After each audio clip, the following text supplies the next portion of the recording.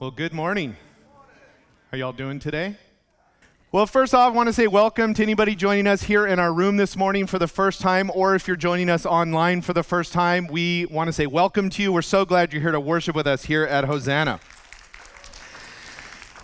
If you don't know who I am Pastor Nathan, and this morning we're going to be learning from the letter of 2 Peter how to know the Bible is true. This isn't an exhaustive apologetic on this. We're going to be looking specifically at what Peter has to say in determining that. But, as I was looking at this, I was reflecting on the time of growing up as a kid. And my parents used to tell me, don't believe everything you see on TV, right? Do you ever tell that to your kids? Don't believe everything you hear on the radio or everything you read in a newspaper or magazine. Then our world changed and technology came onto the scene, and it became don't believe everything you see, hear, or read on the internet. Then social media came on the scene, and that just really messed up a whole lot of stuff.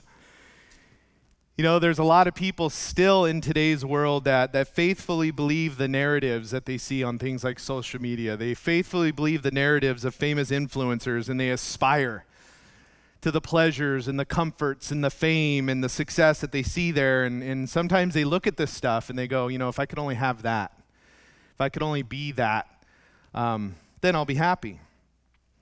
All the while knowing that it's all photoshopped, that only the best takes are what end up online, the best shots, right? However, in today's culture, as of 2022, there is a great shift, especially among the young people in regards to things like social media and what they see online. When they look at the millennial and the Gen Z generations, and for those of you that don't know, the millennial generation right now is said to be between the ages of 26 and 41, and Gen Z is between the ages of 10 to 25, and of course these, fluctuate a little bit. But there was a study done, and they asked them questions like, would you be physically healthier if you reduced your social media consumption? 64% of the millennials and 63% of Gen Z said they would be. Would you be happier if you reduced your social media consumption? 60% of millennials said yes, 59% of Gen Z said yes. And then the last question they asked on this part of the survey was, is social media causing more harm than good in the world today? 55% of millennials said yes, 54% of Gen Z said yes. And the reality is they don't trust it. And a lot of us, it's not just limited to the millennial and the Gen Z generation. It's a lot of what we see online, a lot of what is presented to the world is not trusted much anymore. We live in a culture today where, because of the ease of access to the great worldwide database and encyclopedia called the internet, that instant fact-checking is a norm. Somebody says something in an interview or somewhere, and you could look that up real quick and find out if it's true or not. And because so much, so consistently, for so long, has been presented or represented inaccurately, deceptively, or outright falsely, the younger generations just absolutely distrust experts and those who claim to have authority in general. And they distrust them more than ever before. And I bring this up because I was looking at some surveys that have been done recently on things like truth. And in this study, what they found out is in the millennial and Gen Z generation, and they were primarily focused on the younger generations in this survey. That's why I keep bringing those two up. They found that they lack trust overall in just about all traditional institutions. In this survey, they found that 26% of millennials and 24% of Gen Z have zero trust. Not some trust, not kind of trust, zero trust in companies, bosses, and employers. And the young people today in this survey, what they found is that in that 26 and 24%, they believe that 100% of the time, companies will actively and intentionally do everything they can to not pay them more. Even when profits are up, even when the employees' efforts are a direct cause of those profits increasing. And they believe that 100% of the time the companies will intentionally not pay them more, even when things like performance are taken into effect, cost of living, inflation, and all of that. They found that 27% of millennials and 30% of Gen Z have zero trust in the news and traditional media, regardless of its bent. They found that 45% of millennials and 41% of Gen Z have zero trust in political leaders, regardless of their party affiliation. And this is the one that really hit my heart. In this survey, 45% of millennials and 49% of Gen Z said they have zero trust in religious leaders of any kind. You know, people in our world today struggle more and more with believing the truth of things. And a lot of that is because they struggle with believing the truth of things that don't fit into their own human experience. They struggle believing the truth of things that aren't independently verifiable by them. It's a war on truth in our world today. Another survey asked, is there such a thing as absolute truth? Only 28% of the respondents said yes, there is such a thing as absolute truth. Now that doesn't really bother me, right? The world out there believes in moral relativism and all this type of stuff. But what was most concerning is that in this particular survey, only 23% of the people that said they are believing born-again Christians, only 23% said yes, there is such a thing as absolute truth. What that meant is over 75% of the professing Christians in that survey believe that nothing is absolutely true, nothing can be known for certain. And my question for the people in that survey would be, and if you fall into that camp here in this room this morning, my question would be, then what do you do with the claims of Christ? What do you do with the claims of Jesus? Because he made some pretty absolute claims. Pretty absolute claims. And are they not true? Because you don't believe that absolute truth is such a thing that exists? And then, ironically, the statement of, isn't saying there is no absolute truth an absolute statement? So that is your statement inherently false, but we're not going to get into that this morning. But the Bible makes so many truth claims, and many of those claims are, to be direct, absolute, right? Jesus said in John 14:6, I am the way, the truth, and the life. And no one comes to the Father except through me. Well, how can we know that's true? How can we know that absolute statement is absolutely true? This is what Peter addresses in the text we're looking at this morning in 2 Peter chapter 1, verses 16 through 21. That's where we'll be this morning in our study. But first, let's start by worshiping the God of all truth. The truth, right? Jesus Christ, our Lord, our Savior. The only way, the only truth, and the only life. Let's pray. Father God, we thank you, Lord, so much for who you are. God, we know we live in a world today where truth is under attack, and it's not a new thing, Lord. Truth has always been under attack. But Lord, as we look at statistics, Lord, and we know even statistics can be untrue to a degree, Lord, but looking at the numbers of people, especially young people in our world today that say, I don't trust religious leaders at all. Nothing they say, I don't trust anything about them. Lord, it's alarming.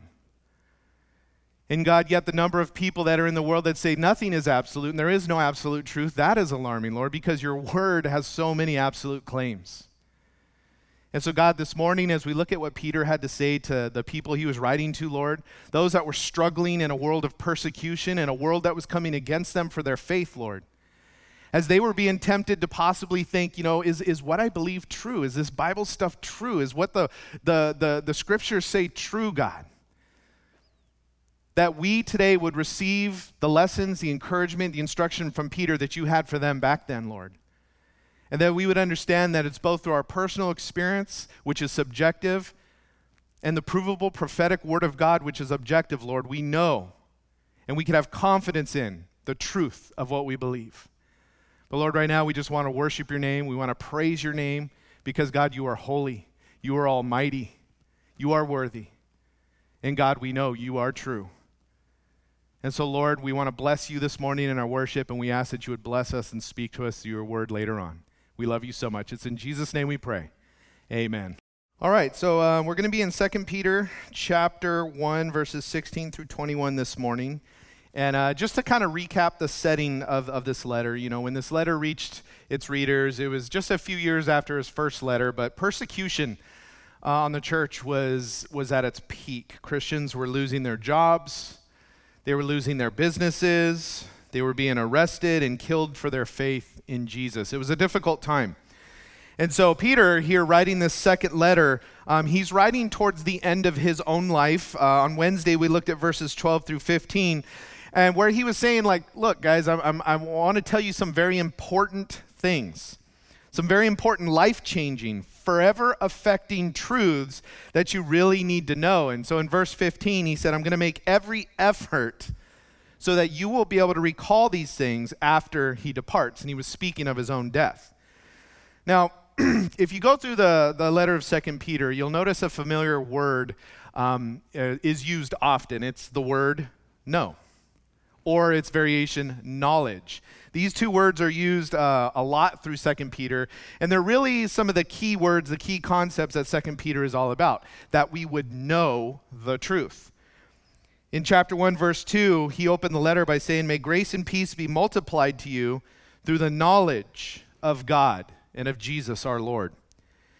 In verses 5 through 6, he said, for this very reason, make every effort to supplement your faith with goodness with knowledge, knowledge with self-control, and so on. And then in verse 8, he said, for if you possess these qualities in increasing measure, they will keep you from being useless or unfruitful in the knowledge of our Lord Jesus Christ. You know, knowing the truth is important. Knowing that it's true is important because it guides our lives, it guides our walks, it guides everything that we do. And so verse 12, just as a recap, he said, I will always remind you about these things, even though you know them, even though you know them. And these things is the things he's been teaching them about the Lord, about faith, about all of that, you know. And a good teacher will do that. Will remind you of things even though you already know them. Any good teacher will do that. It's called repetition, right? Repetition, you know. And so anytime you're in a Bible study and you think, oh, I've heard this before, good. You need to hear it again, all right? Jesus would often repeat himself in his parables. He would repeat himself in his sermons. Solomon did this. You go through the book of Proverbs over and over and over. He's repeating often very similar things. David did this in the Psalms, repeating these themes. And it's these themes, these ideas that get repeated over and over. And the reason is to drill the knowledge down into our being. And the reason that's important is because we forget, right? How many of you forget? Right? We all forget stuff. We forget things we know. We forget where we put our keys, you know. I clip mine onto my belt. And sometimes I'm like, where are my keys? As they're jingling on my belt, you know? We forget things. I've been into studies this week, obviously, from the intro. So I read another study, okay.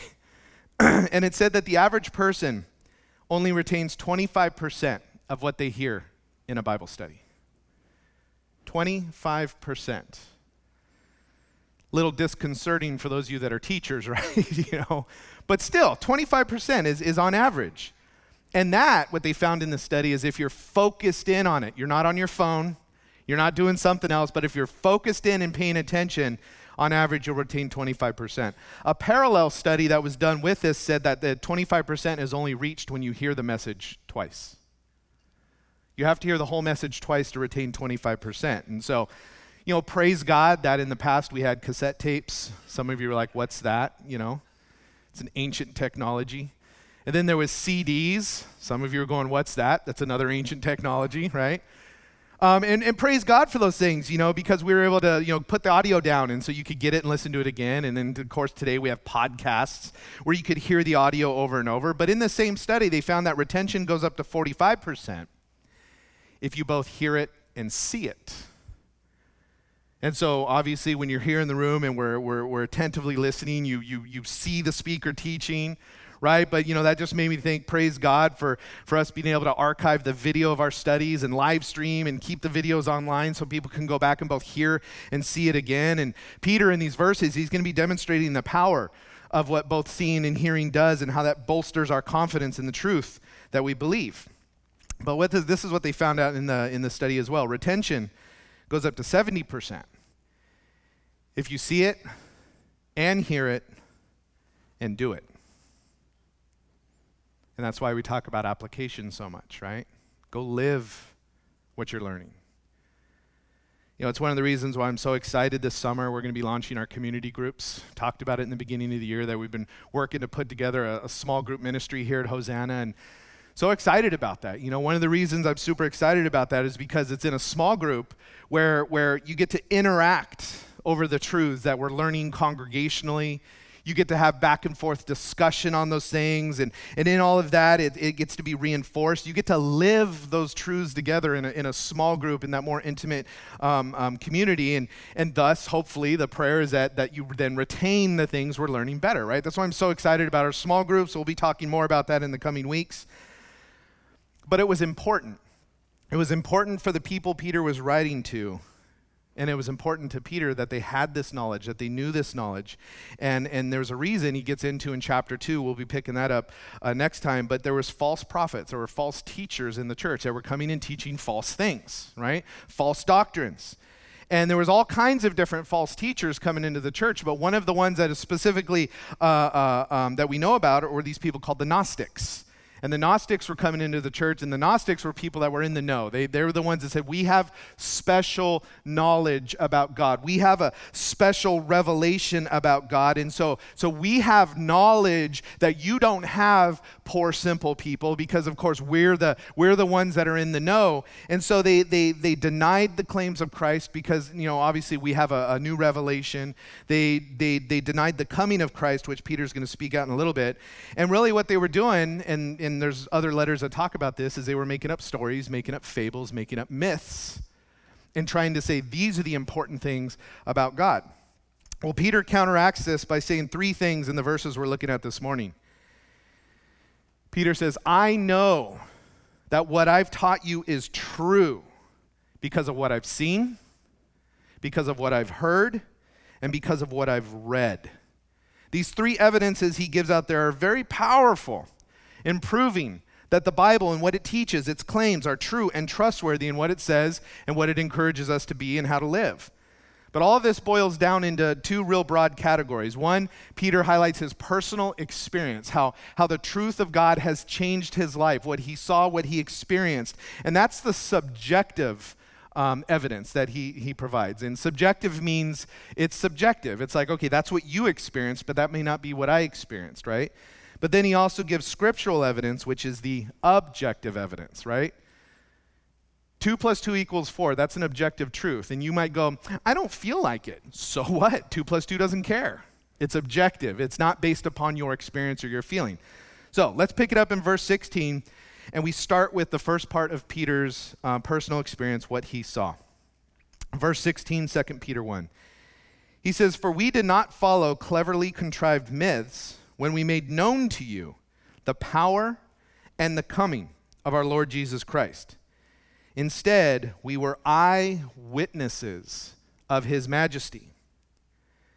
Now, that word myths he uses there, he's referring to these stories that these false teachers were trying to bring in. And that word myths literally means a story that narrates a non-historical chain of events. Non-historical, non-verifiable, non-provable. Right? It's a Greek word that was always used in the New Testament in a negative way.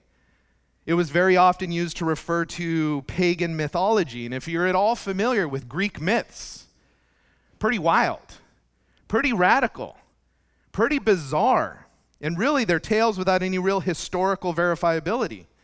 One of them is the story of Icarus. Right? He was the kid that tried to escape Crete by means of wings that were built by his dad made of feathers and wax. And his dad said, don't fly too close to the sun because then the wax will melt and you'll die. And the kid was like, I'm going to do it anyways. And he flew too close to the sun, the wax melted, and he fell in the sea and drowned. Pretty fantastic story. You have the story of Pandora, right?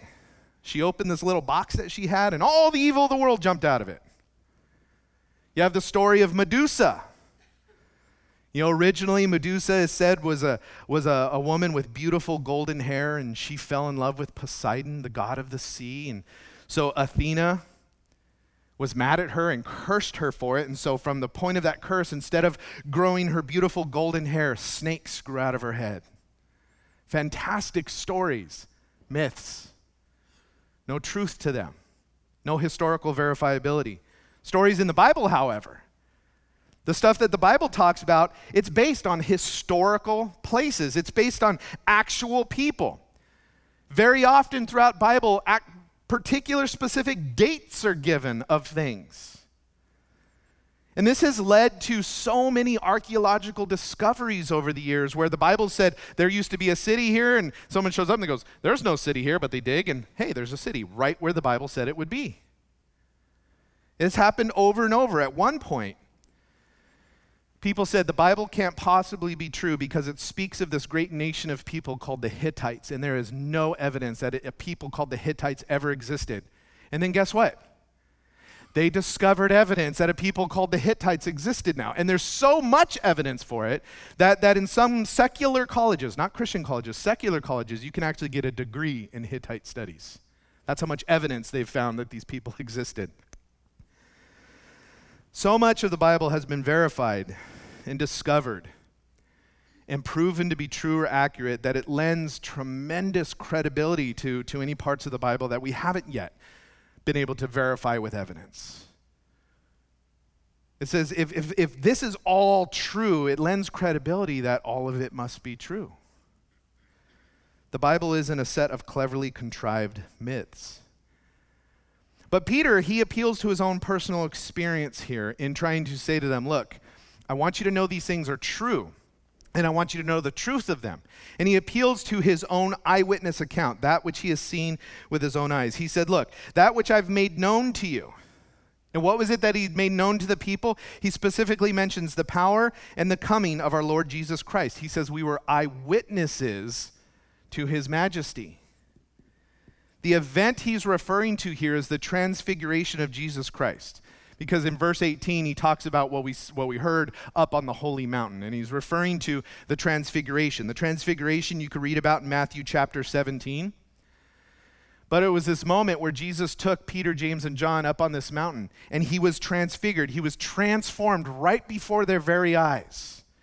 His face, it says, was glowing like the sun. His clothes were dazzling white. And then they were seeing him with their own eyes in his glory to come, his glorified form, if you will. And in that transfiguration, two other men from the past showed up. Moses and Elijah showed up and were having a conversation with Jesus. And Peter saw that with his own eyes. And he's telling them that here. Look, I was an eyewitness to this. I've told you about the power of God, the power of Jesus, and I've told you about the coming of Jesus, that he's coming again. And I know it's true because I saw him transfigured before my very eyes. Peter was overwhelmed by what he saw. And, you know, when Peter was overwhelmed, it wasn't always a good thing because an overwhelmed Peter was a Peter who started talking. And when Peter would start talking, often he would say some really silly things. Right? Well, in Matthew chapter 17, verse 4, it says, then Peter said to Jesus, right?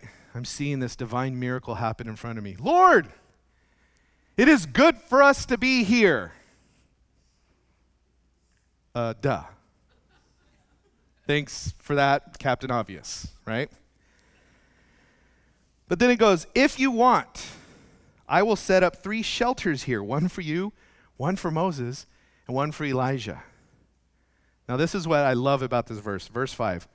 While he was still speaking, suddenly a bright cloud covered them, and a voice from the cloud said, this is my beloved Son, with whom I am well pleased. Listen to him. While he was still speaking, Peter's like, Lord, it is good for us to be here. Let me build you guys some houses. And then God the Father's like, Peter, listen to Jesus, okay? Just partake of what God is doing here and listen to Jesus. But Peter saw this event with his own eyes. And in those days and today, in a court of law, eyewitness accounts are very important and very crucial in proving something to be true. Eyewitness accounts. And Peter's like, I was there. I saw this in what I've been telling you. I shared with you guys what I've been telling you, this preview of the second coming of Christ. I've been telling you, 1 Peter, all the way through that letter, we talked about it. He's like, look, I know it's tough. Heaven's coming. I know it's tough. Glory's ahead of you. And he's like, and I know that's true because I saw a preview of the second coming of Christ. When he says the power and the coming of our Lord Jesus, that word coming there is parousia. That word is almost always used in the Bible to refer to the second coming of Jesus Christ. He saw Jesus in his glory. And so Peter's like, look, I was there. I saw Jesus in his glory to come, and I know it's true because I saw it with my own eyes.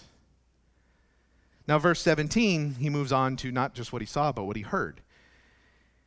Verse 17, he says, for he received honor and glory from God the Father when the voice came to him from the majestic glory, saying, this is my beloved Son with whom I am well pleased. We ourselves heard this voice when it came from heaven while we were with him on the holy mountain. Now this phrase here, this is my beloved Son with whom I'm well pleased, God the Father said this to Jesus twice in his ministry. The first time, if you remember, was at his baptism, right? When Jesus went to John the Baptist, got baptized, the Holy Spirit came upon him, and the voice from heaven said these exact same words. The second time is here at the Transfiguration, and you could read that in Matthew 17:5. But Peter's like, look, I didn't just see something, I heard something as well. I heard the voice of God. Now, when a single individual says, I heard and I saw this or that, it can be easy to dismiss, right? I think all of us have from time to time had people, I saw this, I heard this, and you're like, come on, is that really true? You know, it's easy to dismiss. And of course, in our modern medical science, there's a lot of diagnosable reasons that people have what's called hallucinations, right? People could have, mental illness. They could have some type of brain damage, drug abuse. Those things can mess with the brain and cause people to have hallucinations. They see things that aren't really there. They hear things that aren't really there. They can feel things that don't really happen to them. But Peter clarifies, I wasn't by myself when this happened. It wasn't just me. He says in verse 18, we ourselves heard this voice. Peter's saying, look, it wasn't just me, but James and John were there with me as well, and they saw the exact same thing I saw, and they heard the exact same thing I heard. And the more people that you have hear and see the exact same thing, the more people that hear and see the exact same thing increases the likelihood of it really happened. That's why multiple witnesses is really powerful in the events where you're trying to establish something. To say you didn't really see that, you didn't really, the chances of being able to say it's fabricated diminish greatly the more witnesses you have. And this is important because there are those in the world today that accuse the New Testament writers of just simply having hallucinations. This is especially true when it comes to the resurrection of Jesus. They were just having hallucinations, right? Even though there was over 500 eyewitnesses, they were just having hallucinations. Jesus didn't really rise from the dead. The problem is modern mental science largely, predominantly knows and says that mass hallucinations do not happen. Mass hallucinations do not happen. Now, the closest thing that might look like a mass hallucination, because sometimes there are groups of people, something happens, and they all have an experience at the same time. But the problem is in order for these shared experiences to happen, and this is according to modern psychology, is that there's a very, very rare and specific set of circumstances that then qualify for what would almost look like a mass hallucination.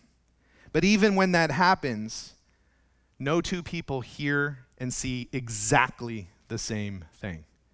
There's always differences and variations. And then on top of that, Peter, James, and John, they don't simply fit the profile of the type of people that we know today are psychologically prone to hallucinations. And so I'm pointing all that out because to say hey, I saw and heard something, just completely dismiss all that. If it was just Peter, it might be easy to dismiss. But he's going, no. There's two other people there with me, witnesses that heard and saw the same exact thing. That matters. John in 1 John chapter 1, verse 1 and 2 said this, and he was speaking of Jesus. He goes, what was from the beginning? What we have heard, what we have seen with our eyes, what we have observed and have touched with our hands concerning the word of life. That life was revealed, and we have seen it, and we testify and declare to you the eternal life that was with the Father and was revealed to us. And he goes on to talk about, he's like, I'm talking about Jesus Christ. We were eyewitnesses. We saw his works. We heard his words. We saw withered limbs healed. We saw the dead come back to life. We saw leprosy disappear right before our eyes on the skins of people that were infected. We heard his parables. We heard his words. We heard his teachings and observed the effect that those things had on the lives of the people that heard them. But still, there's a problem with personal experiences, and that's that they're personal experiences. They're subjective. They're subjective to anyone who didn't have that personal experience. And the common objection to personal experience, regardless of how many people saw it, is people go, people claim to see and hear things all the time. And then on top of that, today's culture, there's a popular concept that truth is relative, right? You live your truth, I'll live my truth. You do you, I'll do me. My personal experience is very different from yours, and so my truth is different than yours. And many would say in the world today that personal experience alone is not enough to establish the validity of something being true. And there's an element of truth to that statement because personal experience is indeed subjective. But when enough people have the same personal experience from something, it starts to become more credible and verifiable. Not just hearing and seeing something, but when their lives are similarly changed by a truth that is proclaimed. When we look at the apostles and their lives, and then we look beyond the apostles, and we look at church and the people in church down through history who have all had a similar experience after inviting Christ into their lives to be their Lord and Savior, have had a common salvation experience, and their lives have been radically changed, and their hearts changed, and their thinking has changed, and their behavior has changed. And then those people come to experience peace and joy and love in a way maybe they never have before. It says something. It says something. And all the disciples were radically changed. And one of the strongest evidences to the life-changing claims of the gospel of Jesus Christ and the truth of what God's word says is that every single one of the disciples, except for Judas, went to a martyr's death because of what their testimony said about what they saw and heard. If they knew it was a lie, they would not have gone to the deaths they went to. They were horrible. They were gruesome. And yet every single one of them went to death to defend what they saw and heard. But again, Peter doesn't just stop with the subjective evidence here because he knew it wouldn't be enough on its own.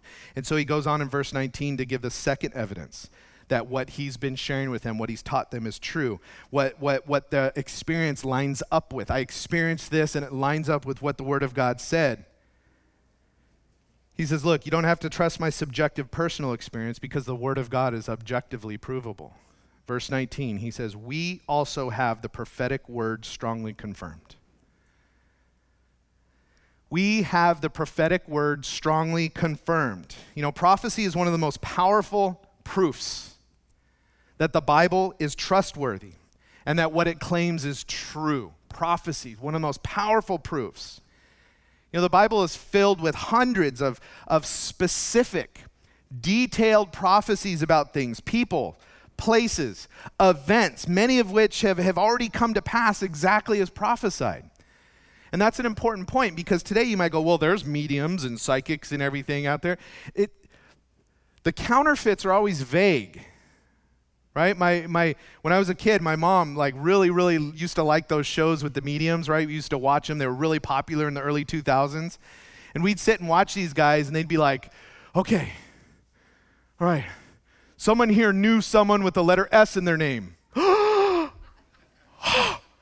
You, okay, did you ever have a relative that died? I did. And they're really skilled at starting broad and then kind of drilling down through your responses into details things. And then eventually it appears like, oh my gosh, my Uncle Sam is speaking to me right now. And they're charlatans. They start broad. Scripture often just starts right away with very specific details, things that could be verified. And so the Old Testament, as an example, completed 400 years before Jesus was ever born, has over 300 specific prophecies about the coming Messiah. And they were fulfilled. A lot of them were fulfilled in the life of Jesus during his life here. And I just want to name a few of them for you, right? In Genesis 12, it said that the Messiah would be born of the seed of Abraham, fulfilled in Jesus. Genesis 49, that the Messiah would be born from the tribe of Judah, fulfilled in Jesus.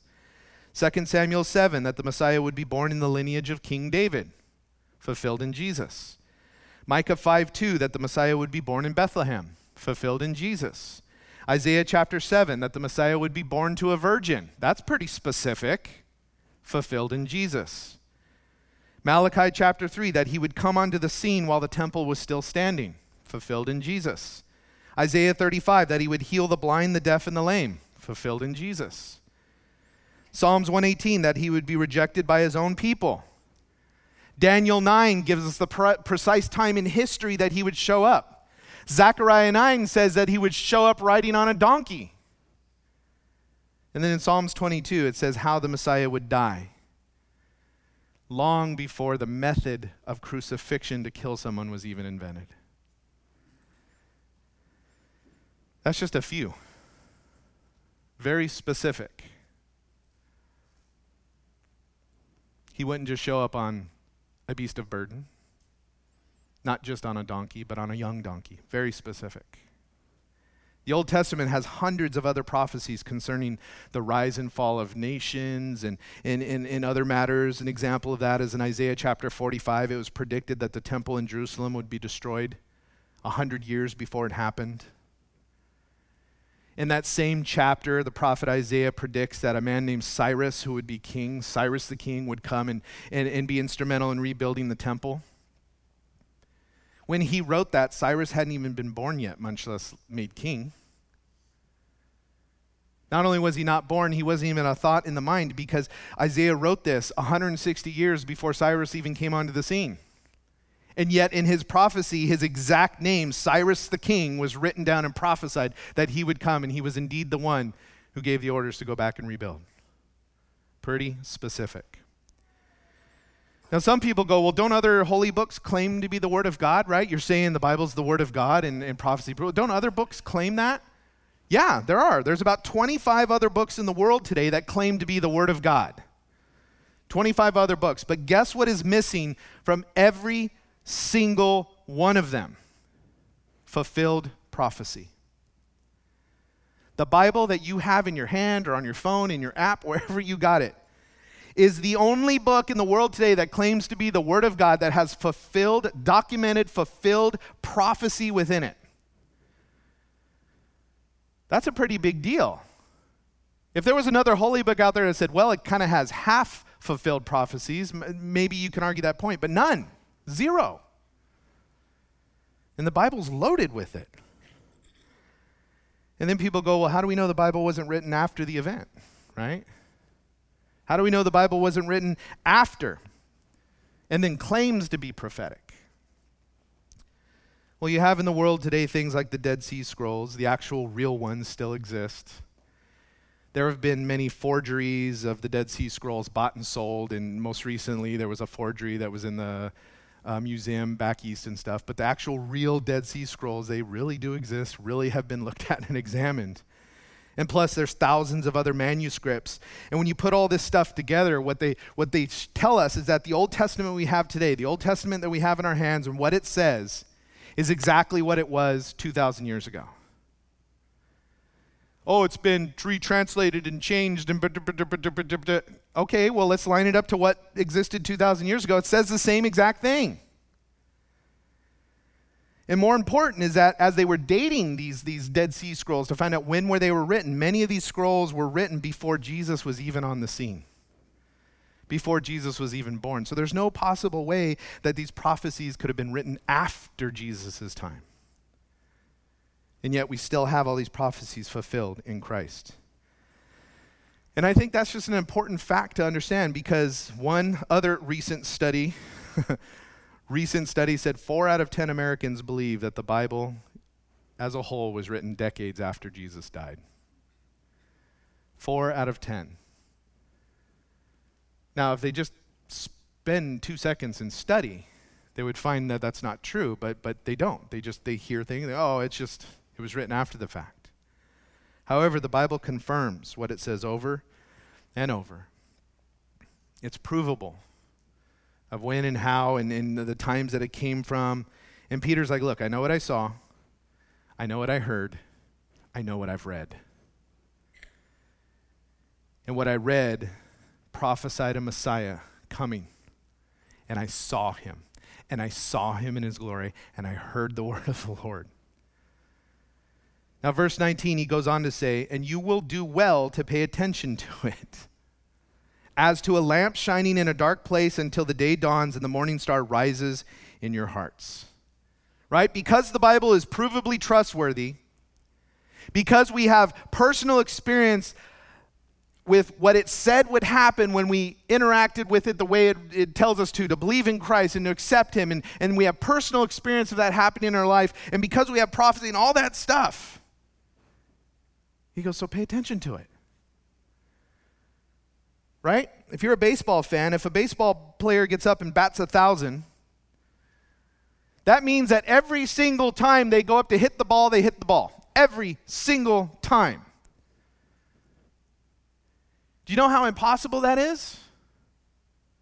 The highest paid baseball players in the world. The best of the best. Maybe 3 out of 7 or 3 out of 10 times. They miss 7 times and, you are the most expert professional in this thing. But imagine if a batter got up there and batted 1,000. Wouldn't it be foolish to wonder, hey, they bat 1,000, they've always batted 1,000, but they get up into the plate and you go, I wonder if they're going to miss this time. They still bat 1,000, still bat. Now maybe the first handful of times, wow, they're on a streak. They've 3 for 3 and 4 for 4 and 5 for 5. But hundreds and hundreds and hundreds and hundreds times later, pretty soon it would be foolish to be like, they're going to miss? It's like, no, they're batting 1,000. If the word of God has been right over and over and over again prophetically, and the personal experience of thousands over the centuries in different places, different times, different cultures line up with its claims, stop doubting whether it's true or not. Stop doubting whether it's true or not. What it says about your life in the past, what it says about your life now, and what it says about your life in the future are true. You can count on it. You can trust it. And that's why he uses this phrase, the lamp in the dark place, right? Psalm 119, 105, it says, your word is a lamp for my feet and a light for my path. It's the word of God that illuminates the path so we can live our life righteously, good, in a way that just glorifies God, and it's not perfect. We stumble, we fall, and we get up and we say, God, I'm sorry, forgive me. And he's like, let's keep going. Matthew, quoting Isaiah chapter 9, verse 2, at the very beginning of Jesus' ministry, he was describing what was happening this way. In Matthew 4:16, he said, the people who live in darkness have seen a great light. And for those living in the land of the shadow of death, a light has dawned. This is what Peter is saying here when he says, look, as to a lamp, pay attention to it as to a lamp shining in the dark place until the day dawns. Let it guide your life. Let it direct your life. Let it inform your life. Let it govern your decisions. Why? Because it's true. And when it says, look, if you walk in disobedience and you sin, consequences are going to happen, it's true. When it says, walk in obedience and honor the Lord and you'll have peace and joy, you'll be blessed. It doesn't mean everything will be perfect and easy, but you'll have the satisfaction. It happens because it's true. because we have the confirmed prophetic word and our experience lines up with what that word says, we live in expectant hope of the truth of what it says will come, will come. And this is why Peter has been hammering this saying, look, heaven's coming, glory's coming, the end of persecution's coming. Just you can endure because it's coming. And he's so convinced because he saw it, he heard it, and the word of God confirmed it. So Peter's like, look, pay attention to the prophetic word in this dark place. What dark place? This world. This dark place we live in. This world that is consumed with its own desires and its own pleasures and its own everything. Pay attention to the word of God.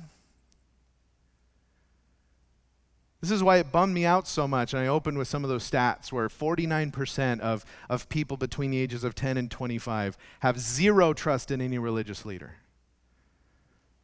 So many people who stand to proclaim the word of God have twisted it and lied about it and misrepresented it, and it just breaks my heart. Half. Zero trust. And we, as individual believers, we should be people whose lives are lived in such a way where it garners trust. You know, when I was growing up, my biggest objection to Christianity was Christians. People tell me, oh, you need Jesus, you need Jesus. I'm like, you need Jesus. We got drunk at the same party last Saturday. Yeah, but it doesn't mean that we're perfect, but we strive to live in obedience and live in a way that reflects God appropriately, that our witness is secure. So Peter's like, pay attention to this word in this dark place we live in until the day dawns and the morning star rises. And that's simply referring, I believe, to the second coming of Christ, that time when all spiritual, social, political, moral darkness will give way to a brighter day. Because Jesus will be on the scene. And that phrase, morning star, Jesus used it to refer to himself. And in the time, the Greek word actually referred to Venus. Like there was the planet Venus was like the brightest thing right before dawn. And so you knew dawn was coming when you looked up and you saw Venus. And so they appropriated that concept of, when you see the morning star, the dawn is coming. And so verse 20, we have one of the greatest scriptures on the divine nature of the Word of God, I think, that exists. It says, above all, you know this. I saw it, I heard it, prophecy confirmed it, but above all, know this about prophecy. No prophecy of Scripture comes from the prophet's own interpretation. In 2 Timothy chapter 3, verse 16, it says, all Scripture is inspired by God and is profitable. All Scripture is inspired by God. That word inspired there means God breathed. God breathed. The idea is, as the writers were writing, it was God speaking and they were just copying it down like a scribe. That's the concept of this, that they were inspired by the Holy Spirit. The words they wrote down weren't their own words. The words that they wrote down weren't their own ideas. They were from God. And so he goes, no prophecy of Scripture comes from the prophet's own interpretation. That word interpretation there, it means from one's own analysis or one's own understanding. Another way to say this would be no prophecy ever came from the prophets themselves. It came from God. They didn't come up with their own ideas about what God might want to say. They didn't come up with their own thoughts about how God wanted to speak to his people and write it down. They wrote what God told them to write. That's why it's true. That's why it's trustworthy. And so in verse 21, he goes on to say, because no prophecy ever came by the will of man. Instead, men spoke from God as they were carried along by the Holy Spirit. That phrase carried along there, it's a nautical term, sailing term, right? It's a sailing term that speaks of a ship being carried along when it hoists its sails, and then those sails are filled with the wind, and then the wind takes them, right? That's the idea of being carried along. And so the idea is, as the biblical authors hoisted their sails of faith, the Holy Spirit, the breath of God filled those sails and carried their writing to the very destination that God wanted. Yeah, using their personality and using their individual style of the author, right? That's why, you read John's writings and they're stylistically different than Paul's writings. But the destination, the goal, the point, the theme, the truth was harmonious throughout all of it. Right? The Bible is 66 books by 40 authors. 40 authors who lived hundreds of miles apart geographically, who wrote these different 66 books over the span of 1,500 plus years. And yet you put it all together, and from Genesis to Revelation, all of it is absolutely consistent in what it teaches and what it says. That's supernatural. Why? Because it was all inspired by and under the control of the Holy Spirit. Truth is a slippery word today. Definitions for truth, they get assigned to it that are contradictory and purely individual and without really any validation. Peter wanted us to know things. He wanted us to know the truth and to know it's true. And so he taught them truth that was both personally familiar to him, stood on his own exact personal experience of the truth of it, and was prophetically verifiable. And because of our own personal experiences, that we've experienced the truth of what the Word says, and because of the prophetic Word of God that He's given to us, because the prophecies have proven that it is trustworthy, because of all of that, we know our faith is real. We know our faith is real. We know that the Word of God is true. So let's not be ashamed to proclaim it. Let's not be ashamed to stand for it. Let's not be ashamed to tell people it's true. Right? The Word has a whole lot to say about your testimony, right? By the word of your testimony, by the blood of the Lamb, like, look, Jesus saved me. This is what's happened in my life. Well, that's just no, look, this is what the Word says. Well, how do I know it's true? Well, let me show. They can't escape it. And this true Word of God is life-changing. So let's let it change our lives. Let's be examples of the change so that others get to experience that change too, as we get the opportunity to shine the light of the gospel to them, to introduce them to the God of all truth, who is the only way, the only truth, and the only life. Amen? Let's pray. Father God, we thank you, Lord, so much for who you are and what you've done. Lord, we thank you for this letter, God. We know as you were inspiring Peter to write, Lord, you had a desire that your people would know truth. And God, the consistency of the experience of people who have believed what your word says and applied it to their lives over the centuries, God, says a lot. But Lord, you didn't just leave us with a subjective evidence of what your word says, God. Your word confirms itself to be true. And Lord, there is so much more than even we went over today archaeologically and prophetically that proves that the Bible is true, above and beyond all other quote-unquote holy books. And so, Lord, I pray, God, that as we individually develop a passion to know this truth more and more, to read consistently, to read daily, to let the Word of God saturate our souls, Lord, that we would be saturated with truth, and that we would be people who shine truth into the world that we live in. And so, God, help us to walk with absolute full confidence in the power of Jesus Christ, that you change, that you heal.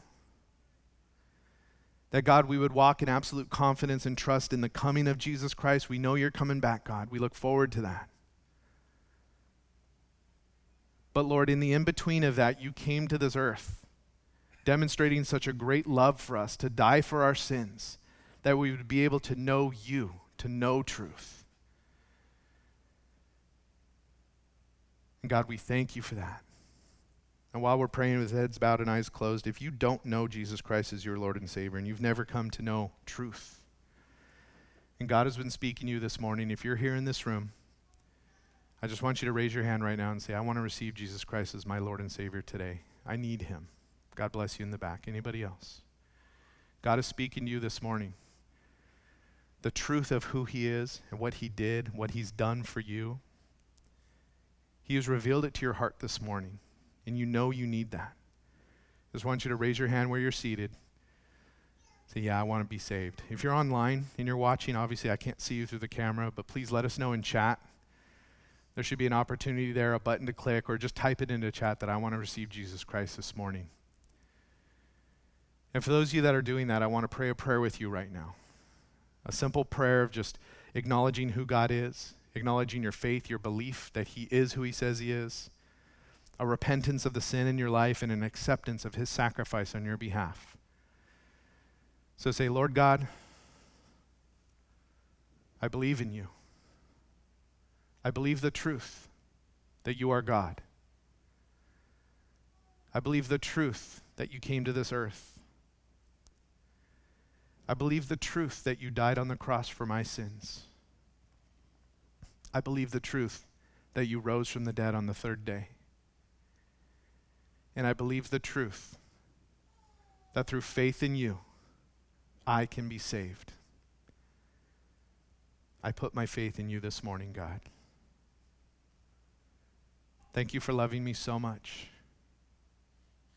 that you would do this work for me, that you would accept me. Teach me truth, how to live for you in a false world. Help my life to be a light of the gospel, and that others would come to know you, that others would come to know the truth of you through a testimony of what you've done in my life. Thank you. In Jesus' name I pray. Amen. Well, God bless you guys. If you prayed that prayer this morning, yeah. We have what we call a New Believers Pack for you. It's just a little packet of information to help you on this journey you've just begun. You know, you're saved. The God of the universe died for you, and you've received the complete forgiveness. You've received the salvation, and it says that the Holy Spirit now dwells within you, and your life is going to be different, and it's glorious. And we want to help you on that, take those first few steps. And so we have this New Believers Packet we want to give you if you're in this room. If you're online and you gave your life to the Lord Jesus this morning, just let us know. Let the moderators know, and then we'll private chat you to get your address and stuff, and we'll gladly mail the New Believers Packet out to you as well. But guys, you know, we have truth in a world that is questioning truth constantly. We have the truth in a world that is trying to redefine what truth is. And it's the confusion, the deception that the devil is just aggressively fighting for to keep people from coming to know Jesus Christ, the truth. And so we have work to do to go out and live the life that just is glorifying God, obviously letting him work in and through us, and to share the hope that is within us with people. And I just pray that God would just fill you to overflowing with a passionate desire for the lost, and a desire that they would know Jesus, and keep passing out tracts and taking advantage of opportunities like we have this weekend and others that are going to come up, to go out and to just proclaim the truth of Jesus Christ. Amen? God bless you guys.